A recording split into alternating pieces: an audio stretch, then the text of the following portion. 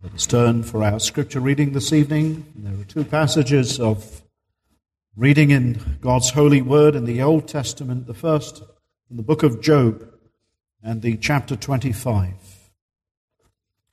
The book of Job and the 25th chapter. This is the word of the Lord. Come, let us hear God's holy word, His infallible, inerrant, sacred word. And may the Lord bring His word in power, not in word only this evening, but may by His Spirit we learn of His word. This is the word of God. Then answered Bildad the Shuhite and said, Dominion and fear are with him. He maketh peace in his high places. Is there any number of his armies, and upon whom doth not his light arise? How then can man be justified with God? Or how can he be clean that is born of a woman?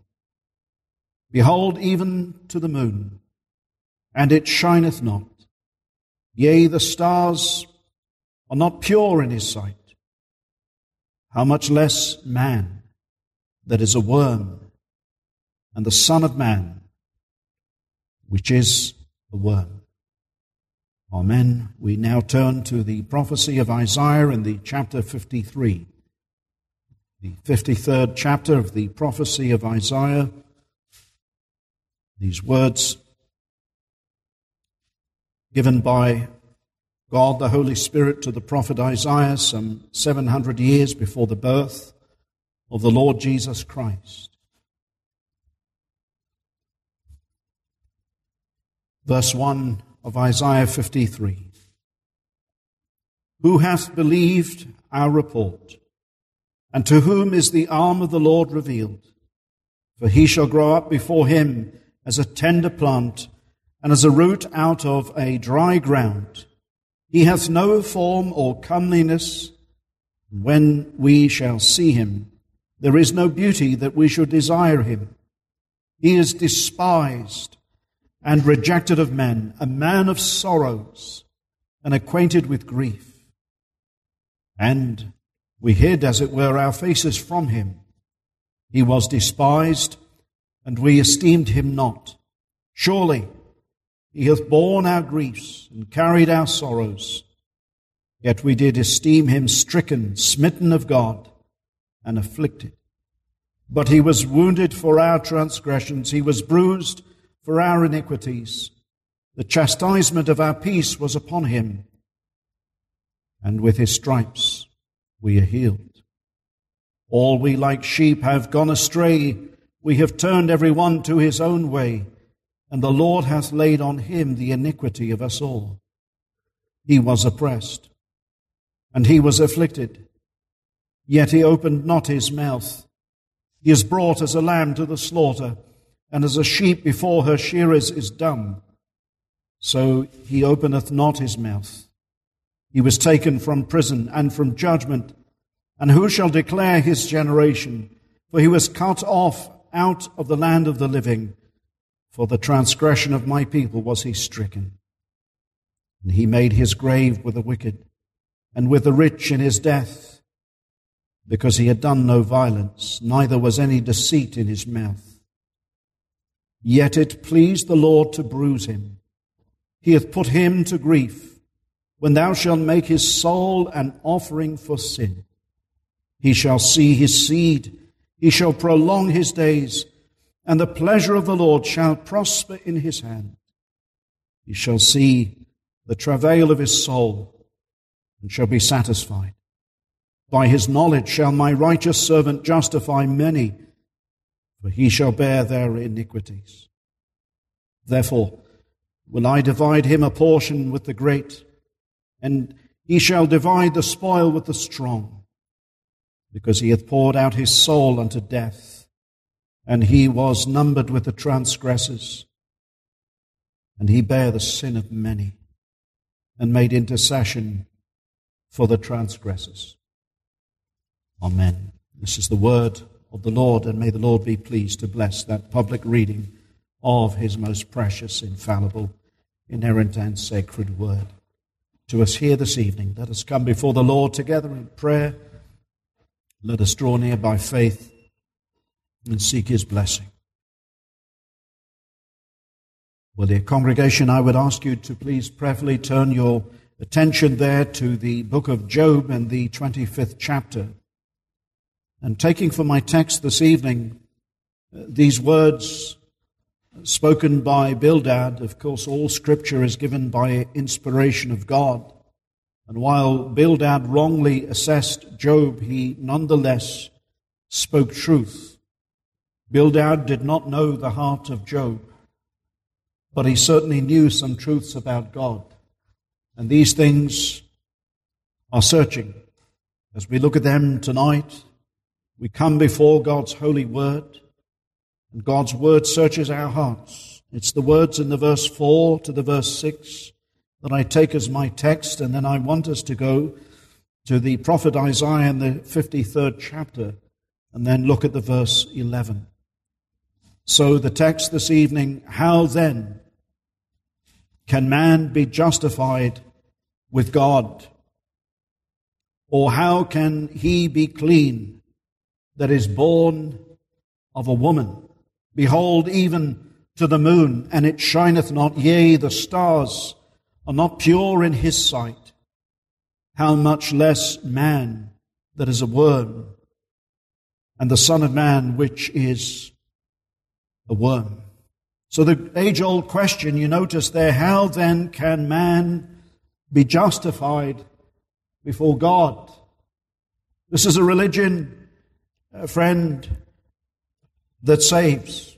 Christianity is about the truth. When we speak of religion, we speak of that which is truth, not mere formal words, but it is truth. It is a religion that saves. It's not so much religion, but it is God that saves. He gives us truth. And the question is asked here, how can man be justified with God? Man that is clean. How can anything possibly come out of man who is unclean? How can anything clean come out of a man? How can man cleanse himself? How can man be justified? How can man be right in the sight of God? When we think of that word justified, when we speak of somebody who justifies himself or herself, they speak truth concerning themselves that will vindicate themselves. How can man be vindicated? How can he be set as right and clean and orderly, as pure, as an impure man before an infinitely holy God? We're reminded here that even the moon, it shineth not. Yea, the stars are not pure in his sight. The stars don't sin. The moon doesn't sin, but as we look at the world, it is a fallen cosmos. When we look out into the galaxies, it is not the world and the universe that God made. When Adam sinned, not only did his sin affect this world, but all the universe. That's why there will be at the regeneration, as we are told in the Gospel of Matthew, the whole universe will be regenerated. The moon, the stars, there are planets colliding. There is, we would say, order in the planets. There is order in the cosmos, but it is not what God made it to be. The whole of creation. When we speak of creation, we're not just speaking about this world that fell into sin and has been subject to vanity because of Adam's sin, but we are speaking about all created order is subject to the fall. Even the moon. When you look at the moon, it still shows something of the glory and the power and the majesty of God. When you look at the planets and the stars, even they are not pure, because they are all subject because of what Adam did that day he sinned.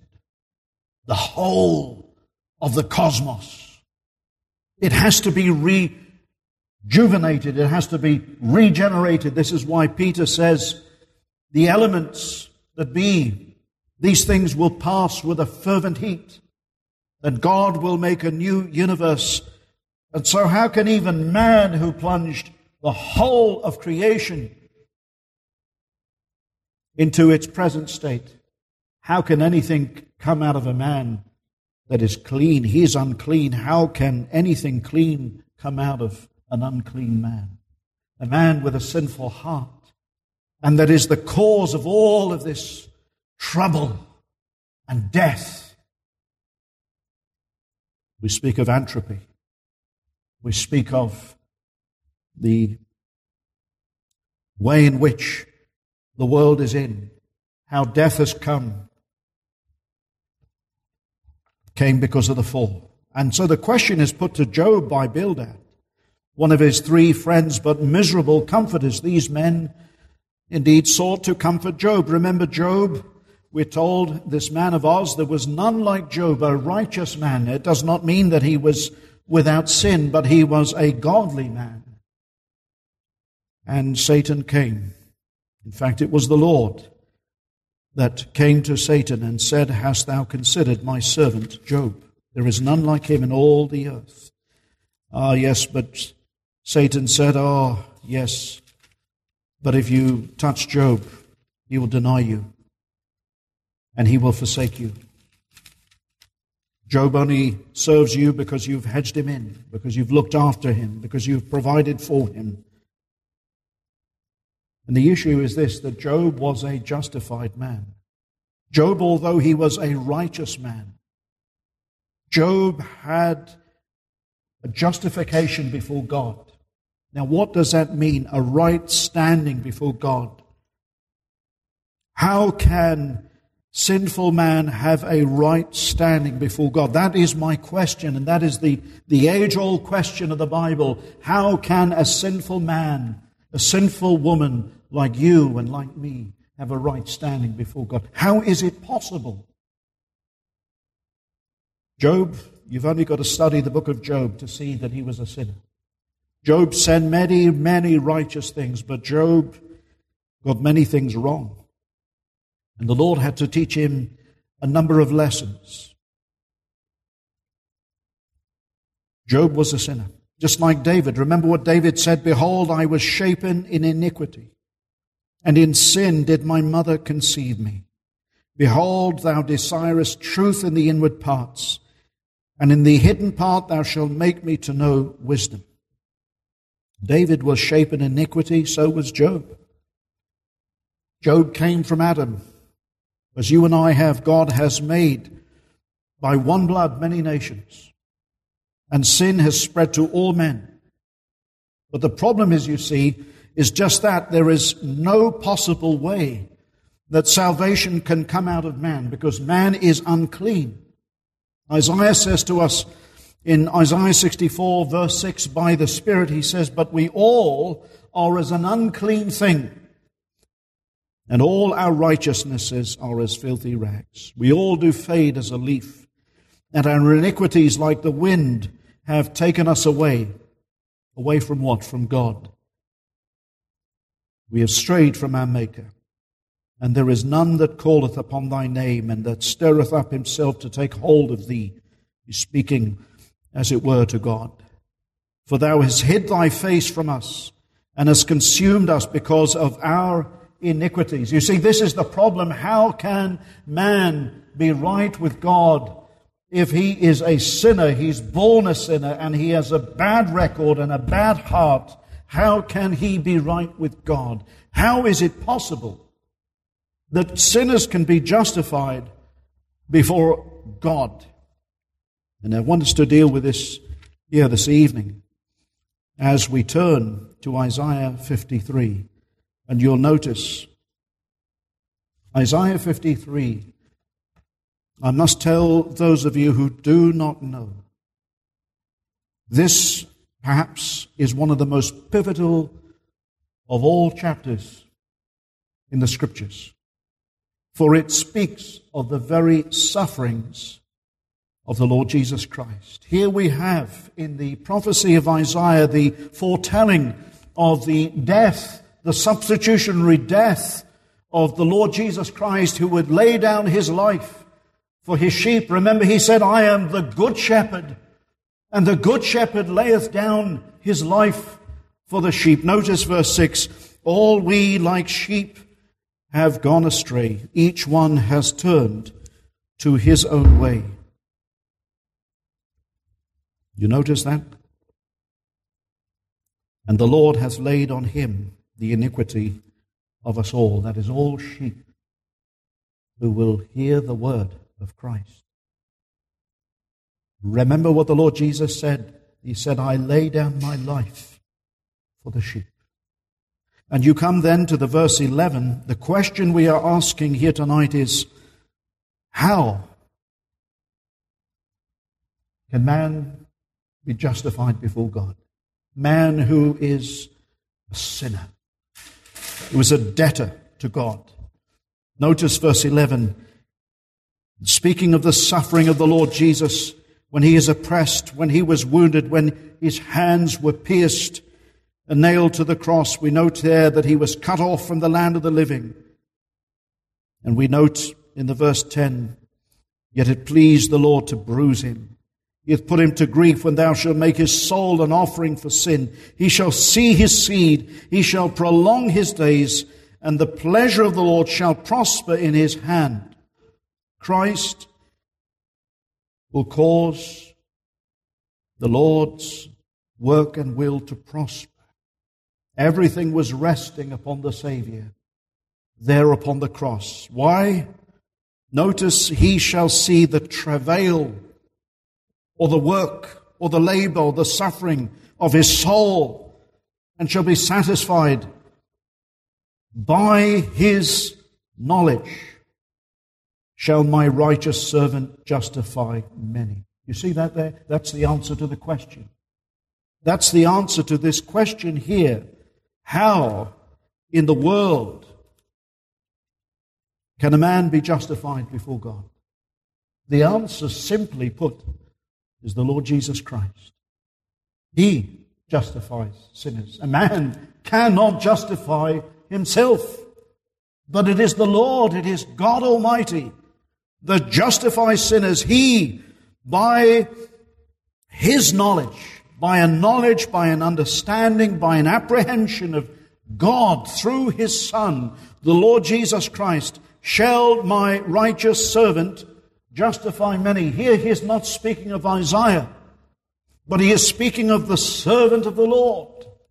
At least on 4 occasions are we given what we call servant songs, those songs which speak of the Lord Jesus Christ, from Isaiah 39 right through to Isaiah 55. The servant of the Lord, the suffering servant. He who was bruised for his people. By his knowledge, notice there, shall my righteous servant justify many.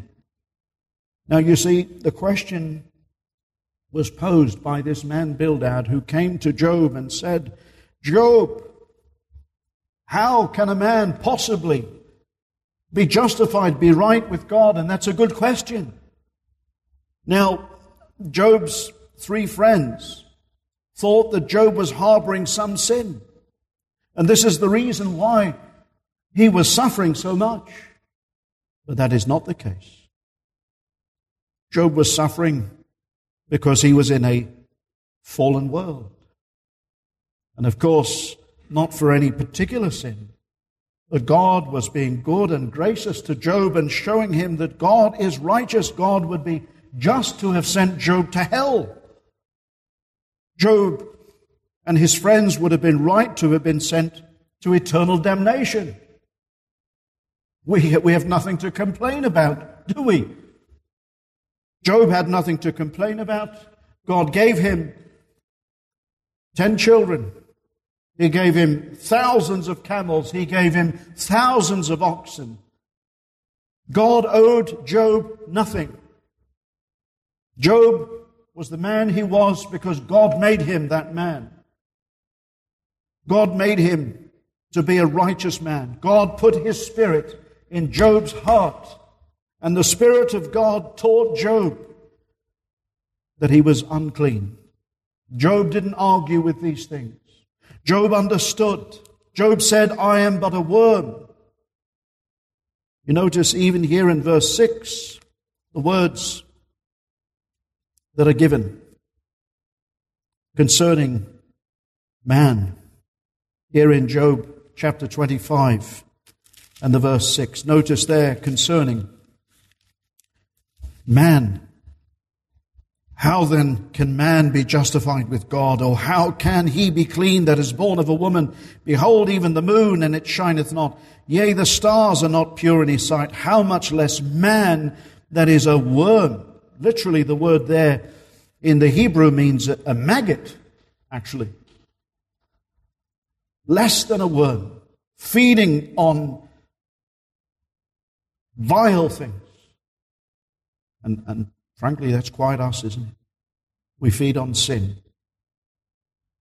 And you see, this is how we could never be cleansed, how we could never be justified, because not only do we feed on sin, but we are sin altogether.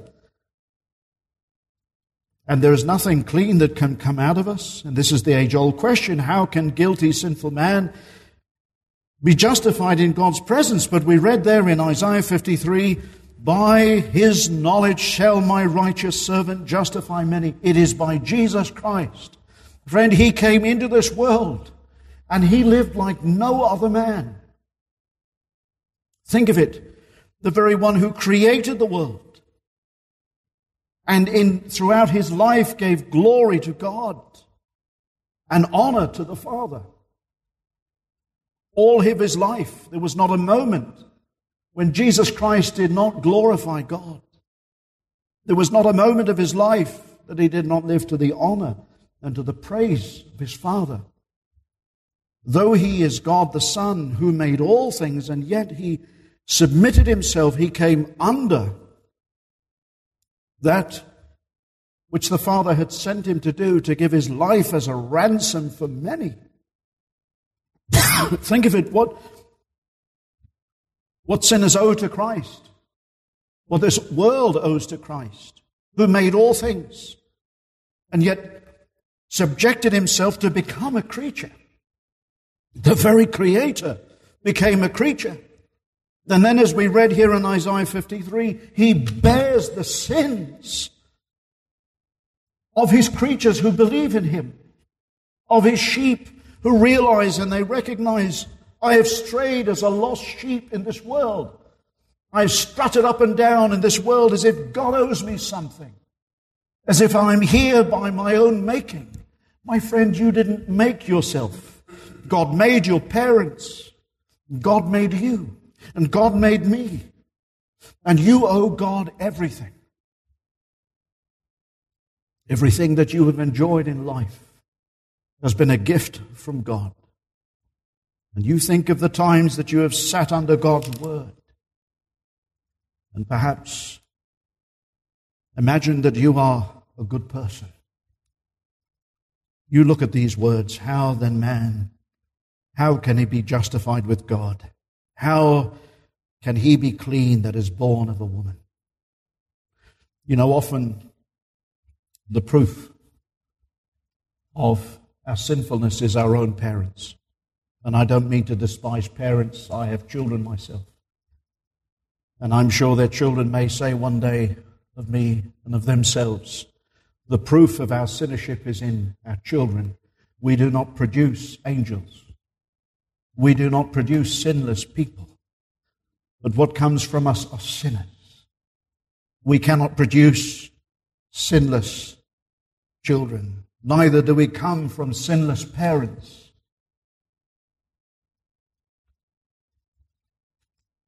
How can he be clean that is born of a woman? How can man be justified with God? It's impossible. absolutely impossible. You could never pay for all your sins, my friend. Never. You're an infinite debtor to God. Every moment of your life is given to you as a gift. The warm summer air, the taste of bread, the taste of a warm, ripe peach on a summer's day, all the things that you enjoy, what it is to love somebody is a gift from God. Friends are a gift from God. Friendships, health, strength, all of that can be taken away. It was taken away from Job. Even his health, even his children. Job owed God everything. And his friends owed God everything. And what have we done to repay God? We've lived as if he hasn't existed. As if there is no judgment. As if he is indifferent to sin. That he will somehow be accommodating to us on the day of judgment. My friend, if God spared not his only begotten Son, do you think he'll spare you? His Son, who did no sin. Will he spare sinners who despise the riches of his grace? I think not. Sinners who say, I will justify myself before God. I will have words to say. I think God will look upon me favorably in the judgment day. How can man be justified with God? Cannot. You know, all the religions, that's what they're trying to do. The Buddhist, the Hindu, he is trying to justify himself by serving a plethora of gods of his own imagination. He is trying to justify himself by good works. The Catholic is trying to do it by penances. How can a man be justified with God? It's impossible. You are conceived in sin. You are shapen in iniquity. And my friend, it is only by a knowledge of God's righteous servant that sinners are justified. How? How? I want you to look very carefully with me at the text there in Isaiah 53. And here we have a picture of the Savior's suffering. As we have read, as God is not sparing his only begotten Son, how he makes his soul an offering for sin, and the Son agreed with the Father in all eternity that this is what he would do on behalf of his people. He agreed with the Father, yes, I shall bear their sins. Yes, I shall bear their iniquities. And the time comes.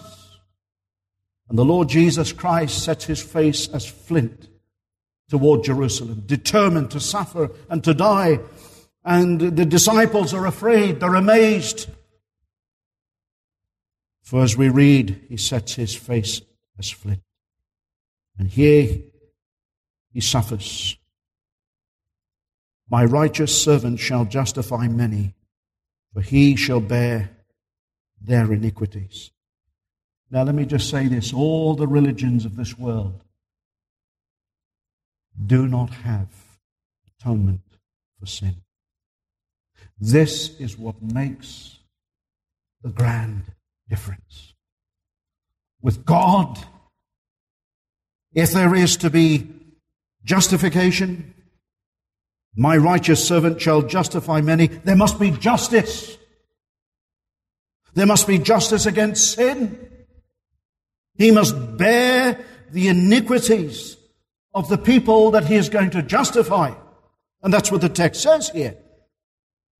By his knowledge shall my righteous servant justify many, because he shall bear their iniquities. In other words, the ones whom he bears their iniquities, he will give a knowledge of himself to them, that he bore their sins. You see, Paul says in Romans 5 that the love of God is shed abroad in our hearts by the Holy Ghost. What God does is he makes you to feel that you are, as we read in Job here, as a worm. You look at your life, my friend, as I look at my life. We say that we are vile worms. Yes. But when you look at the cross there, and you know that passage, it's messianic, the Psalm 22, speaking there of the suffering of the Lord Jesus Christ. He has become as a worm. And we read here, do we not, of Isaiah here, or rather the Son of Man, which is as a worm. Remember, the Son of God had to become the Son of Man. And he had to become a worm. We know from the passage there in the Psalms that he is less than a man. He has even become a worm, despised of men, rejected, suffering as a worm in the place of sinners. We speak of the scarlet thread of redemption and the gospel. And for them to make that scarlet die, they would have to crush the worm. And so it was, dear friends. The very Creator becomes despised of men and becomes a worm in their sight.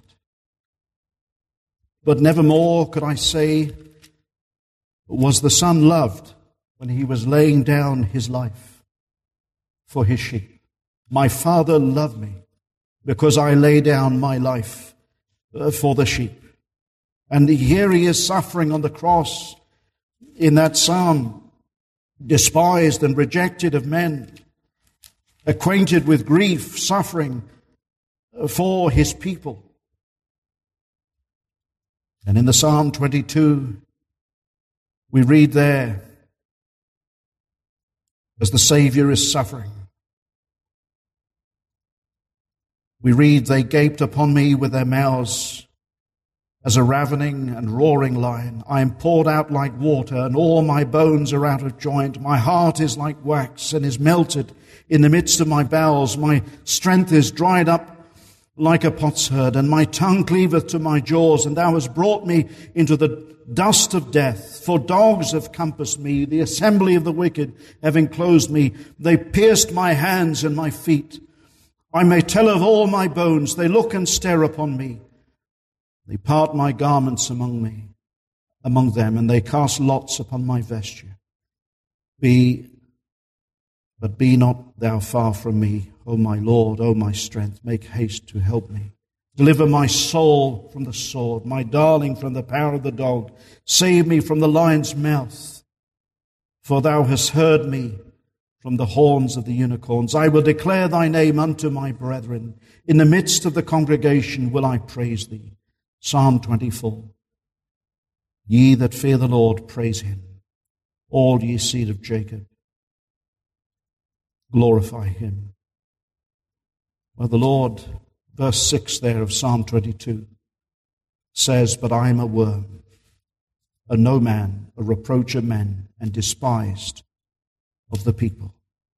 And again, you can read in the Psalm 21 and all these psalms around this area, speaking of the suffering Lord Jesus, the shepherd king who would lay down his life for the sheep. And this is the only way, my dear friend, that sinners can be justified before a holy God. You see, the problem with man is this. He has such a high view of himself. He does not have a perception of the holiness of God. He does not have an apprehension. Friend, do you have an apprehension to the holiness of God and who he is?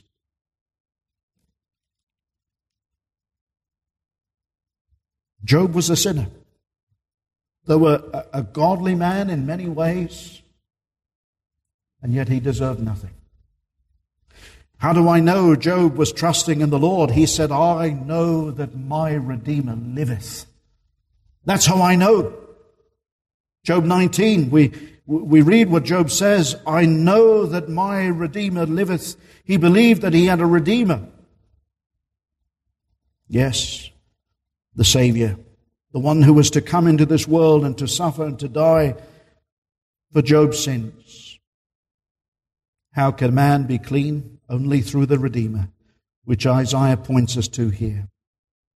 If you turn there, Job 19:23, he says, oh, that my words were now written. Oh, that they were printed in a book. Well, Job got his wish, didn't he? That they were graven with an iron pen and lead in the rock forever. For I know that my Redeemer liveth. That's a wonderful thing. The Savior lived then, and he lives now. He lives because he had no sin. The wages of sin is what? Death. But Christ had no sin of his own. This is how he is mighty to save, because he was able to bear the sins of many. My righteous servant shall justify many, for he shall bear their iniquities. And you see, this is the comfort that believers have. What are you trusting in, friend? Your own righteousness? Well, Isaiah says our righteousnesses are as filthy rags. Our iniquities carry us away. Your sins, my friend, will carry you away to a lost eternity apart from Christ. But by a knowledge of Jesus Christ, he says he will justify many. What is this knowledge? It is an apprehension of the person of the Lord Jesus Christ. And when we apprehend Christ, when we understand who he is, we lay hold upon him by faith, and we will not let him go. You know, Job said, if there were a daysman that could lay his hand upon me and God. Oh, if there were but just a daysman, one who could lay his hand upon me and God. If you turn to Job 9, verse 30, notice what he says, and I want you to put yourself, my friend, there in Job's shoes. As you survey your life, and as you look at each day and page of your life, if you could have a page in a book of every day of your life, what would you write over every page? You would have to write sin. Sinner. I've sinned. And the sins are too numerous for that book. Job, a godly man, said, Job 9:30, if I wash myself with snow water. You ever seen snow water? How pure it looks. And make my hands never so clean. Yet thou shalt plunge me in the ditch, and mine own clothes shall abhor me. Think on that. My own clothes will hate me. For he that is God is not a man, as I am, that I should answer him. And we should come together in judgment. Neither is there any daysman. You notice that word there, daysman? Betwixt us, that might lay his hand upon us both. Job at this time knew that he had a Redeemer. But he said, right now, there's no man alive that I know of, at least. A daysman would be one who could lay his hand upon God and Job. A go-between between the two. Job knew of no man. You see, Job understood this, that it would take, in order to justify sinners, one who is both God and man who is able to lay hold upon man, to go in man's place. and to justify him before a holy God. Job understood that God in some way would justify sinners. He knew that he had a Redeemer because he believed in that promise that was given in the Scriptures. Because he said, I know that my Redeemer liveth. But right now, he says, neither is there any daysman betwixt us that might lay his hand upon us both. But you see, this is what God has done for his people. Christ came into this world being very God, but very man. One who will lay his hand upon us, lay his hand upon God, and join the two together. The Scriptures teach that there is salvation in none other than Jesus Christ. How are sinners justified? By God's righteous servant, Jesus Christ, the daysman. In the fullness of time, he who was called the bright and the morning star came into this world. He who is altogether lovely, my dear friends, the sinless Son of God, Job's Redeemer, came and reconciled his sheep to his Father. And if you are his sheep, you will have a knowledge of him. Because this is what he says, by his knowledge shall my righteous servant justify many, for he shall bear their iniquities. The sinner says, I need him. There's no other way for me. There's no other hope. I could never cleanse myself. Though I wash myself with the purest of water, though I try to do anything, I cannot cleanse myself. I cannot atone for my sin. It must take God to bear away my iniquities in the person of the Son of God. I have no other hope but Jesus Christ. These are God's people, and they rejoice. He shall see the travail of his soul and be satisfied. Let me say this, every one of God's people will hear the truth,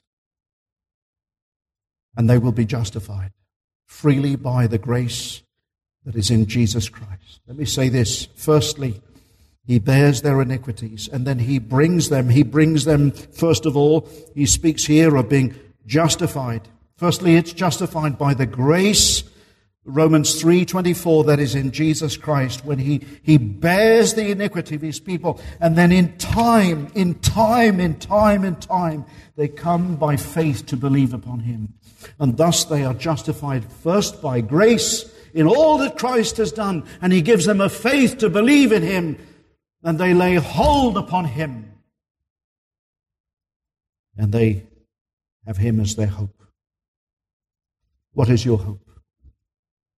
If it's not built on the Lord Jesus Christ, my friend, it's foolishness. How can anything that is clean come out of you to cleanse you and to wash you of your sin? It's impossible. Job, a righteous man, but only righteous through God's dear Son, the Lord Jesus Christ. May God teach sinners here tonight the way of salvation. The way is through his dear Son, the Lord Jesus Christ, who justifies sinners by his grace. Let us just close with some words there as we notice, therefore will I divide him, verse 12 of Isaiah 53, a portion with the great. This is the Father speaking concerning the Son, and he shall divide the spoil with the strong, because he has poured out his soul unto death, and he was numbered with the transgressors, that is, with sinners. Think of it, God the Son was prepared for a little while, not only to be made a little lower than the angels and to come into this world, but to be amongst the transgressors and to be put to death with malefactors and to be called all sorts of things and to suffer the most painful and excruciating death, but above all, that he should be forsaken of the Father on account of his people's sin. And the Father will give him the greatest of all rewards as the Redeemer of those who could never, ever possibly justify themselves. Doesn't the truth make a mockery of all the foolish religions of this world? Man trying to justify himself. And you know, let me say this, there are some who attend churches that have their own religion. It's the religion of just attending. Well, I'll sit along and I'll go with the crowd. But you know, you don't really have a knowledge of Jesus Christ. Because if you had a knowledge of Jesus Christ, you'd repent of your sins. And you'd forsake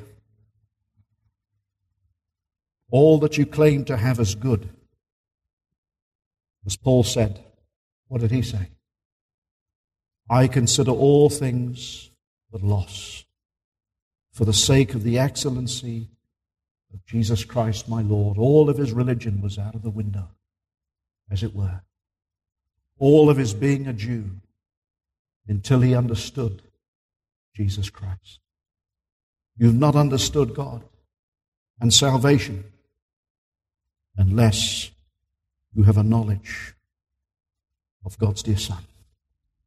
To have a knowledge of him is to have a knowledge of your sin, your unworthiness, and his altogether worthiness and loveliness.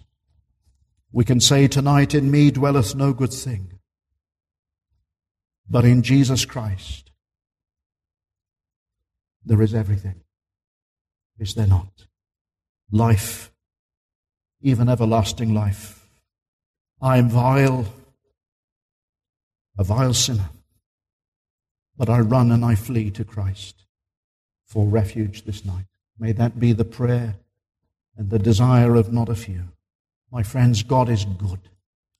That's what the Bible is saying. God is good. He gave his only begotten Son, that whosoever believes in him shall not perish, but have everlasting life. Amen.